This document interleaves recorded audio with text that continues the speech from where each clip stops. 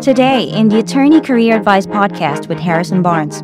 But insurance defense, again, very marketable practice area. Insurance coverage is a very marketable practice area, but unless you're doing a lot of insurance coverage, you shouldn't really call yourself insurance coverage. You need to be able to market your services and what you do to firms that are willing to take a risk on it and pay you.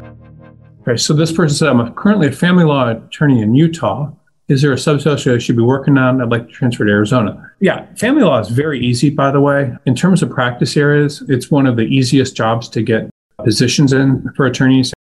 And there's a lot of reasons for that. But one of them is that there's tons of family law firms all over, and they need family law attorneys. I had an instance, I don't know if I talked about it last week or a couple of weeks ago, where I had a family law attorney that was in a small market in Colorado, or I don't know what the market was, and wanted to move to a small market in Wisconsin and got 7 interviews or something and 5 job offers. There's just a lot of opportunity for attorneys in family law. There's certainly specialties within family law, but just being a family law attorney specializing in divorce, or sometimes they specialize in things like adoption or whatever, you can do very well. I met a girl not too long ago that was working in Los Angeles that had a big practice and was doing millions of dollars a year helping same-sex couples with adoptions. But it was big practice, millions of dollars that she was bringing in with her and 2 attorneys helping her. So there's just all sorts of practice areas that you can work on. And if you transfer to Arizona, just saying you're a family law attorney and putting in the different types of work you do won't be that difficult in most cases for you to get a position. Family law attorneys are very marketable. It's just that's all you've been doing. And again, it can be very unpleasant too for family law. Okay. I'm a senior law with no business. I have experience in separate areas: med mal, government, general liability, condo, insurance coverage, landlord tenant. Should I create a separate recipe for each field in which I've worked? Okay, this is interesting. A lot of times, and this is a very common type of resume, by the way, a lot of times people will have experience in a field which is basically insurance defense and insurance coverage. My guess is that most of what you're doing is related to insurance defense and medical malpractice. That's okay, and that's marketable. And you can certainly put that you've done a little bit of landlord tenant, or you could be insurance defense and insurance coverage, or you could be insurance defense and medical malpractice. But those are very similar. So a lot of insurance defense attorneys will have experience in insurance coverage, but just insurance defense generally is actually okay. And you could even throw in med mal as part of that. Now, med mal defense is probably more marketable than just insurance defense. So if you're like 51% medical malpractice and the rest of it is other stuff, I would call myself a medical malpractice attorney with this other types of experience. All this stuff about landlord tenant and stuff, doesn't sound like it's a very significant portion of your practice, so I really wouldn't emphasize that. What we do, if you go to BCG onto the website and just go to the homepage and you look at the practice areas, we look at over 300 different practice areas, but what we'll typically do is we'll have a primary practice area and a secondary. So you need to figure out, what is your primary practice area? Like, what do you spend the most of your time doing? And then you can have secondary practice areas, but which could be like your landlord tenant, all that stuff. But if I was you and I had that type of resume, I would basically call myself insurance defense, if that's me, that specializes in medical mal and general liability. And then maybe depending on the coverage, you could put that in there as well. But insurance defense, again, very marketable practice area. It's very funny because recruiters, we place tons of insurance defense attorneys, and it's a very marketable practice area. Most recruiters only work with corporate or litigation from big firms, but these are very marketable practice areas. Even if you're senior, there's certainly plenty of opportunity for attorneys to do that. But you have to figure out, and this goes for everybody, what do you call yourself? What do you spend most of your time doing? Calling yourself an insurance coverage attorney is not really accurate unless you're doing insurance coverage is a very marketable practice area, but unless you're doing a lot of insurance coverage, you shouldn't really call yourself insurance coverage. And so this sounds more insurance defense doing these other things. That's how I would market it. And again, very marketable practice area. And I do recommend to everybody, whatever your practice area is, You just need to break it down. One of the things and focus on it, this is a very honest description of the practice area. Sometimes people will think, oh, I need to look more like a general commercial litigator, and that's better than being an insurance defense attorney. Well, actually, insurance defense attorneys are probably, as they get more senior, more marketable than commercial litigation. So while commercial litigation may often pay more, in big firms at least, insurance defense is often much more marketable, and there's a lot more work. So then insurance coverage is certainly a practice area that's done in big firms, but that's how I would worthwhile it. And then this is a good question here. It says, is it worthwhile to reach out to law firms even though no position posted? Absolutely. That's the smartest thing you can do. Yeah, I could talk about this all day, but when you apply to a firm without an opening, you're the only applicant. And the firm is flattered to get the application. So it's great. It's like the smartest thing you can possibly do if you are a good fit. So I recommend everybody apply to firms without openings. I don't know what the statistics are now, but at one point at BCG, I researched it and we did up the numbers, and it was something like 85% of our placements were with firms that didn't have openings. So think about that, like an entire company built on firms without openings. So do I recommend you apply to firms without openings? Hell yeah. You'd have to be out of your mind not to. And again, this is something that no one does. And it's very simple, because if you're applying to firms without openings, you're the only applicant. So if the firm has an opening, they could receive hundreds of applicants. And if they receive hundreds of applicants, every new applicant is an annoyance, as opposed to only one applicant for a firm and people love that. They'll look at it. If you have 100 applications or 200 applications to look at, that's a lot of work, and it's just, you have to plow through them. But if you get just one applicant, it's got your attention, especially small law firms that don't have a lot of applicants. So that can be very helpful. Okay, when is it worth for a civil litigator working for a municipality to take a pay cut for what appears to be more potential for future growth? How do you make the decision? How much of a pay cut is worth taking for the future growth?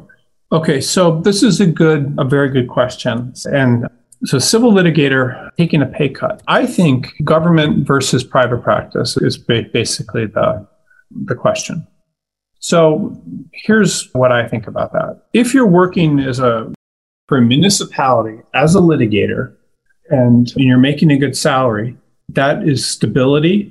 It's authority, because you're working for a government. So you have that credibility, and you may be able to get pensions and security, better hours, more leeway in terms of the quality of your work. I don't know, but there could be all sorts of benefits of that. And then to go to work in private practice, you're suddenly up against the market. A municipality gets tax dollars flowing in all the time, whereas private practice, you're dependent on the ability of the person that's running the firm or the people running the firm to generate revenue, to do so. And so it's a little bit scarier working for private practice.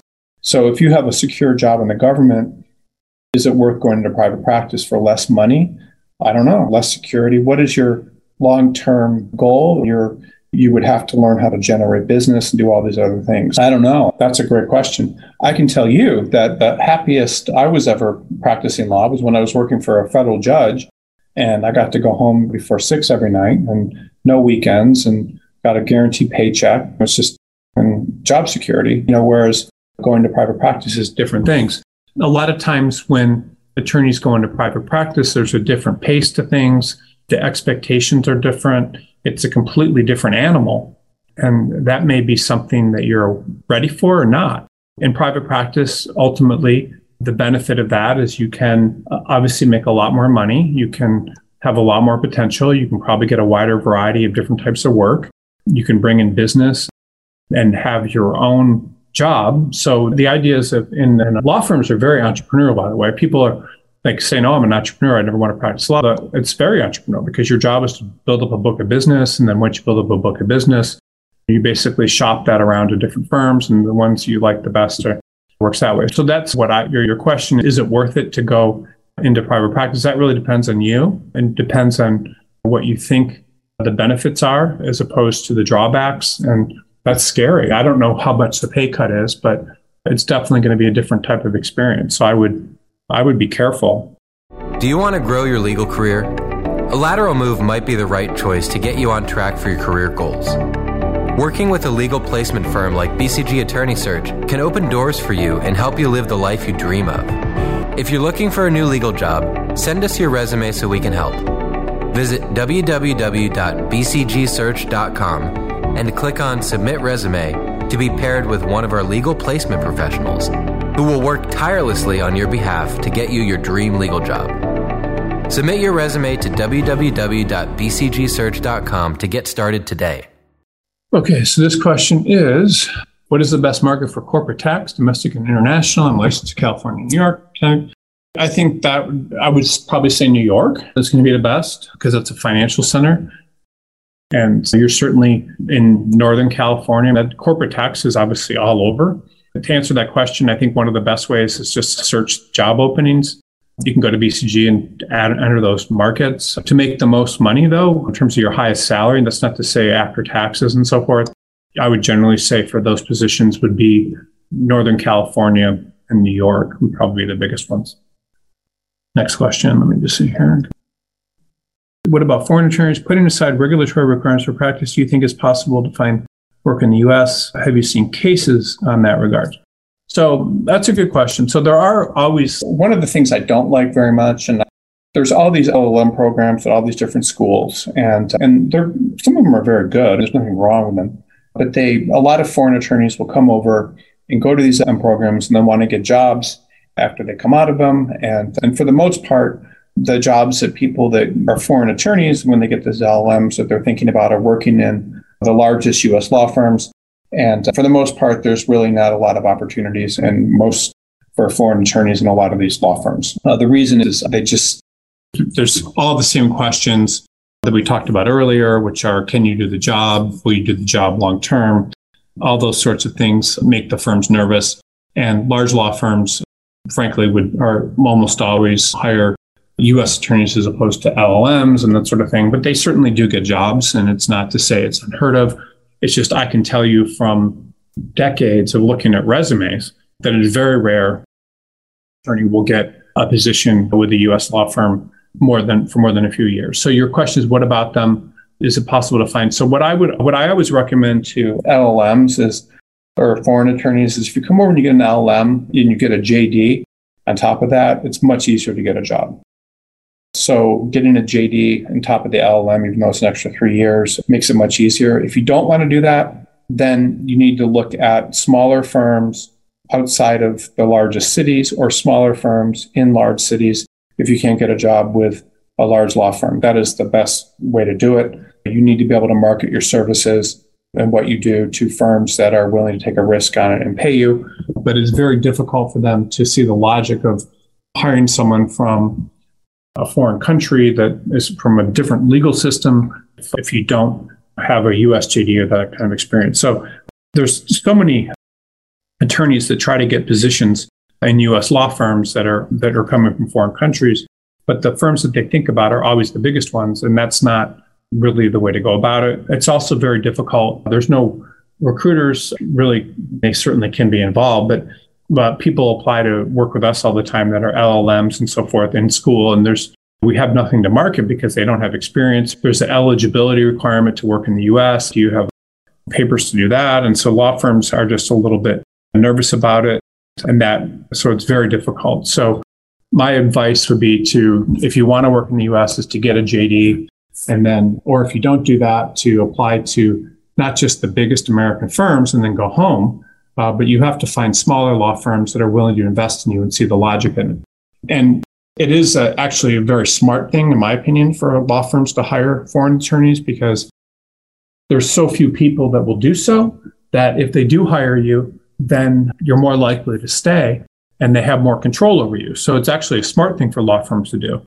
But meaning you're unlikely to leave because no one else is going to want to take the risk. So it's very smart, but very few law firms do that. Okay.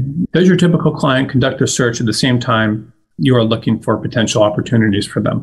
Obviously, as a recruiting firm or a placement firm, it does create difficulties when we're making recommendations to the person who's doing the search at the same time for themselves. But we're a law firm placement company. So sometimes people will be interviewing with the government, or they'll be interviewing in-house, or doing different searches at the same time we're trying to help them. As long as the person's working with us and they may be applying in other ways to other types of places, we can't tell people what to do, and why would we? In most cases, we're much more capable than if you're conducting your search at the same time. You can do much better using a recruiting firm than on your own. There's just a million reasons for that. And I could talk about it all day. My point of this is not to convince anybody to do one thing or not, but the typical client does not conduct the search at the same time. Most people will commit to us helping them, at least with law firms.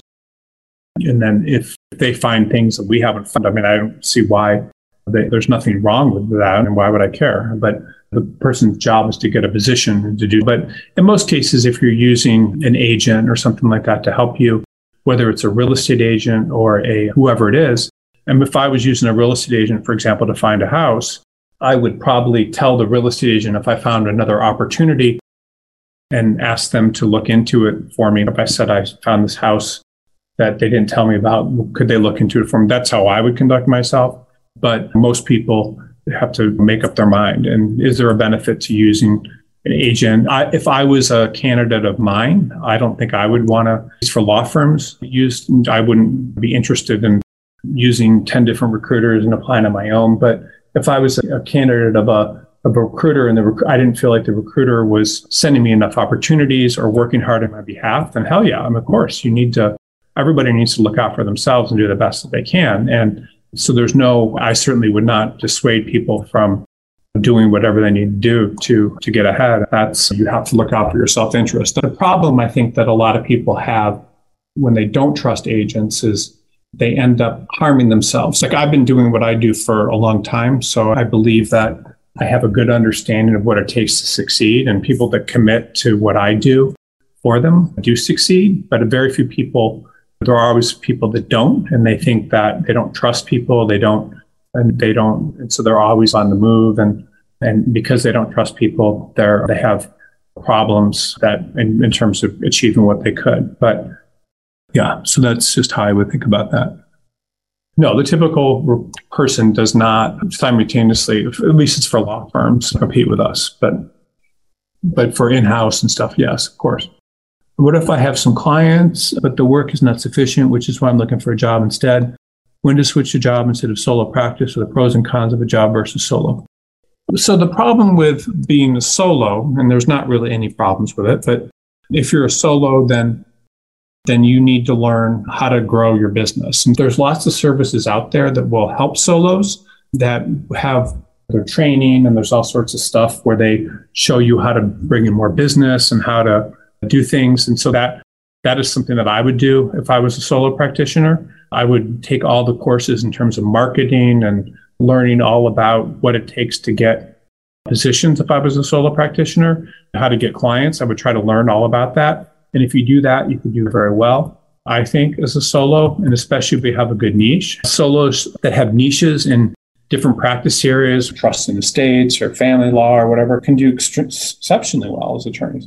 Ones that don't, that are generalists, often have a difficult time. And also, being a solo, you need to learn how to work files, and it's very difficult collecting money compared to what generalists experience. So you just need to really think about what are the advantages. Now, going to work for a law firm can actually be very good, because you can suddenly take those clients and sell them on other services the law firm may have in other practice areas. The clients will often spend more money with you because they believe that you have more credibility because there's a brand behind you. You can potentially leverage the work of associates and other people on your files, and the law firm will hire them for you and help you. So there's a lot of benefits to working with a law firm as opposed to having a solo practice. At the same time, you're going to be under a lot of different pressures than you would as a solo practitioner. But if it was me and I was a solo, what I would try to do first is I would try to learn everything I could about building up a book of business and doing what I could and reading all about that and studying it. And then after that, I would do whatever I could to get better, to see what I could get out of the law firm. Because if you go to work, for a solo, and the more work you have, the more leverage you're going to have when you try to get a position with a law firm. If you don't have a lot of business, you're not going to have as much leverage. So I would try to get as much business as I could first and learn everything until you exhaust. That's what I would. What if I have some clients, but the work's going to seem questions? So I keep doing that. I apologize. Okay, I'm a senior patent prosecution attorney. All of my firm's clients have been very large tech companies. It seems difficult to get any of these clients of my own and bring business to my firm. It seems like it would be easier for lawyers, a general practice firm, to bring in the work because every business needs legal work done, but only some firms need patent work. Is it considered bad to be patent prosecution and not having your own clients? So one thing about patent prosecution is I know lots of patent prosecutors that have solo practices or small practices that do have large clients. And I don't think there's any, if you're a very good patent prosecution attorney, I don't think there's any practice area out there like patent prosecution where there's more small law firms doing work for large companies. So Microsoft, Amazon, like all these big companies, sometimes there's like firms of 2 or 3 people doing all their patent work. I once was working with a patent agent that had a couple $1 million in business that was doing all this work on his own. It was crazy because he was very good at what he did. He had a PhD in some bio, I don't know. But the point is, in terms of what you're trying to do with those types of big clients, I'm sure that there's smaller clients that do similar types of stuff, and your firm may be interested in those clients. One of the problems with patent prosecution that I've seen in terms of I've been working with patent prosecutors for a long time is that in large, I don't know where you are, but if you're like in a large Silicon Valley firm, a lot of the money for the work for the large companies will either the companies make a lot of money or they're funded and things, and they're able to they have a lot of money to spend on patent prosecution. So one of the problems with patent prosecution is a lot of the work at the smaller companies and the mid-sized companies that are budget sensitive, it's not done on an hourly basis or it's done on a flat rate, and it's very difficult to bring in that type of work as a patent prosecutor. And if you're competing with that and you're at a large law firm. So I don't think, to answer your question, you asked 2 questions. The first thing is I don't think it's that difficult to get work as a patent prosecution attorney if you know how to market what you do and network. But if you don't, is it bad to be in a firm without your own business? I don't think, compared to other practice areas, and if you're a patent prosecutor as an older attorney, I don't think it's very difficult to find jobs doing work for other firms as a senior attorney. You may have to be geographically flexible. For example, it sounds like you're in you do hard IP, which is like electrical engineering, physics, that sort of thing, computer science. But there's certain markets where it's very difficult if you're in bio to get positions. But most hard IP attorneys without business can, if you're willing to look at enough markets, can always get jobs. It's really not that bad, and it's not that hard to market yourself. I've placed countless senior patent prosecutors without business, and it's not that hard compared to other practice areas. Do you know the secrets to getting your dream legal job? We do. And one of the best things you can do is apply to jobs that fly under the radar. Applying to openings with very little competition means you stand a much higher chance of getting hired. But how do you find openings like that? For starters, you're not going to find them on major job boards, because these jobs are usually only advertised on companies' websites and in small regional publications. That is why we created Law Crossing, the most comprehensive database of legal jobs in the world. We have a team of people constantly working to find every single legal job out there. Unlike other job boards, which only list jobs that companies pay to post, we include every legal job we can find in order to maximize your chances of finding a job. So, what are you waiting for? Head over to www.lawcrossing.com to find your dream legal job today. I'm a licensed patent attorney and have also done trademark and other IP work, but have expanded into other transactional areas: contracts, privacy, ethics, technology. Do I need to tailor a resume to only show IP work or IP-related work? To answer your question, it depends on the type of job you're applying for. But again, you have every resume or every background should have a primary practice area, and every attorney usually has a primary and secondary practice area. So Your primary would be patents, probably patent-related work, but that's fine. So here's basically, I'm going to give you a very simple answer to this question. And the reason this is a simple answer is because it's very simple. So you have the large markets, which are your New York, LA, et cetera. And then you have small market, and then you have mid-size, and then you have smaller markets. And then you have your large firms, same thing, firms, mid-size, smaller. Okay, so your background, and this is, I hope everyone on this webinar understands this point, because this is actually a very important point and a good question you asked. So if you're like a patent attorney that does all these other things, and you want to work at a big firm in LA, I would say no, it's not going to work. It could work. Well, anyway, it's not going to work. But if you want to work in a mid-sized market, yes, and smaller market, yes. And the reason is that these are typically smaller clients that are willing to have generalists work on their stuff. People that are more general, people that are more of a generalist work on their stuff. So what does that mean? What that means is that if you're a law firm, say, if you're a corporate attorney, for example, in, I don't know, like a mid-sized firm, if you're a corporate attorney in Madison, Wisconsin, at a mid-sized firm, you're going to be expected to know about M&A, about general. You may do some securities. I don't know. You may, whatever. You'd be more of a generalist because the clients don't expect you to have, you do not expect hardcore expertise. If they wanted hardcore expertise, they would go to a big firm in Chicago or something. So they don't mind that you have experience in all facets of corporate law, whereas that might not fly as much in a big market.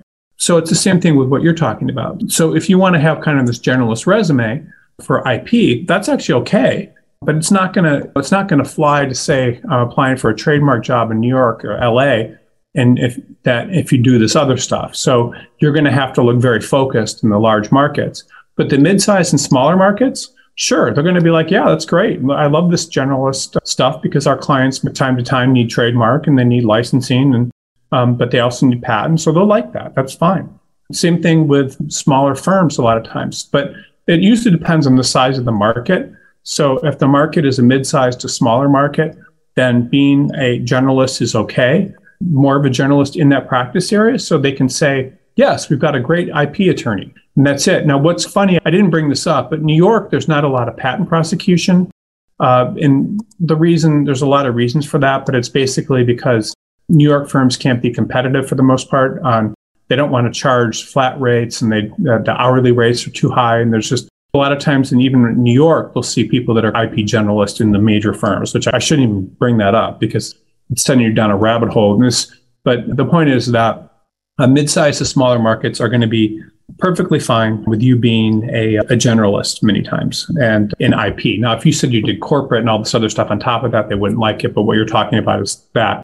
Now, if a law firm is specifically seeking someone that is a patent attorney, you would definitely de-emphasize trademark and other stuff if you're applying for a job. And I don't think you're going to be able to get a job just being a trademark attorney if you're doing mainly patent law.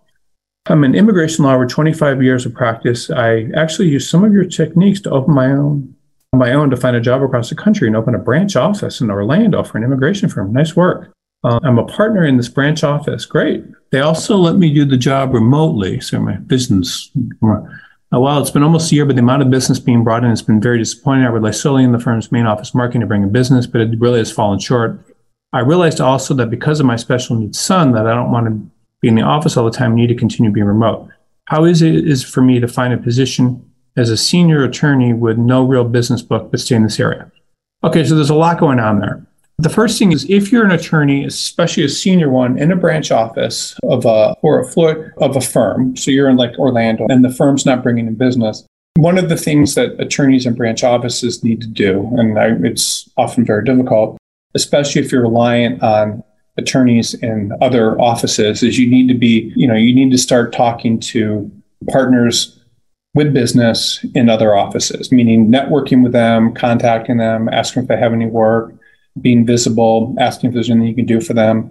and being top of mind. It's the same thing with the marketing people in the firm. You just need to be very aggressive and out there and seen. Otherwise, they're just going to forget about you. All they're going to see is your low hours and that sort of thing. So I would definitely recommend getting out there. I know lots of immigration attorneys, and frankly, a lot of them are hustlers. Like, they're out there giving a lot of presentations and doing things. I would do the same thing. I would think about how can I be seen and develop business? There's so much work you can do as an immigration attorney. I've known lots of immigration attorneys with huge books of business. There's tons and tons of work. So if you're relying on the firm to give you all the business, that's tough. I would recommend doing a few things on your firm bio.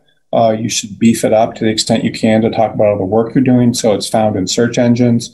I would also maybe even, I shouldn't be telling you this, but even hire an SEO company to drive links to your firm bio page. Very smart thing you can do. Or just get some links from other sources going in so you come up when people are searching for someone that does the type of work you're doing in Orlando. I would also, but that would be the big thing. I would try to get as much work as I could from other attorneys. Then I would also ask them if you could do some of their work. And that's how I would do that. So you need to be like top of mind awareness of other partners in the firm and then the other offices. And it's not just their marketing, it's got to be your marketing too. To the extent you can get out there and hustle, I would do that. I do think there are people that I don't know who they are, but I do think there are some groups for immigration attorneys that may help with getting business and that sort of thing. So I'm not really sure about that, but I would do whatever I could to do that. And so then you have the issue of the special needs son, and you don't want to be in the home and you want to be remote. I don't see any problem with being remote. Most attorneys now, or a good portion of them, are remote, at least most of the time, or a good part of the time. But your next question is, how is it easy to find a position in your practice area without any business to stay in that area? I would say not too hard at all. So if you do a search for immigration attorneys in Orlando on Google, you'll probably get, Orlando, a lot of firms, probably at least 50, maybe 100. Those are all places you can work. I don't think you have anything to worry about in terms of getting jobs. My first inclination would be do everything as close to home as you possibly can. So you need to network the attorneys in your existing firm, ask them if there's anything you can do, and really give it your all first. And that means just being top of mind and that sort of thing. But it sounds like you've done a great job moving across the country to a very competitive legal market, that it's not going to be that difficult for you to find another immigration position in Orlando. There's a lot of demand. It may not pay as much as you're making, but I think it would be not too difficult. That's all the time we have for this edition of the show. If you are an attorney looking for a change, head on to bcgsearch.com.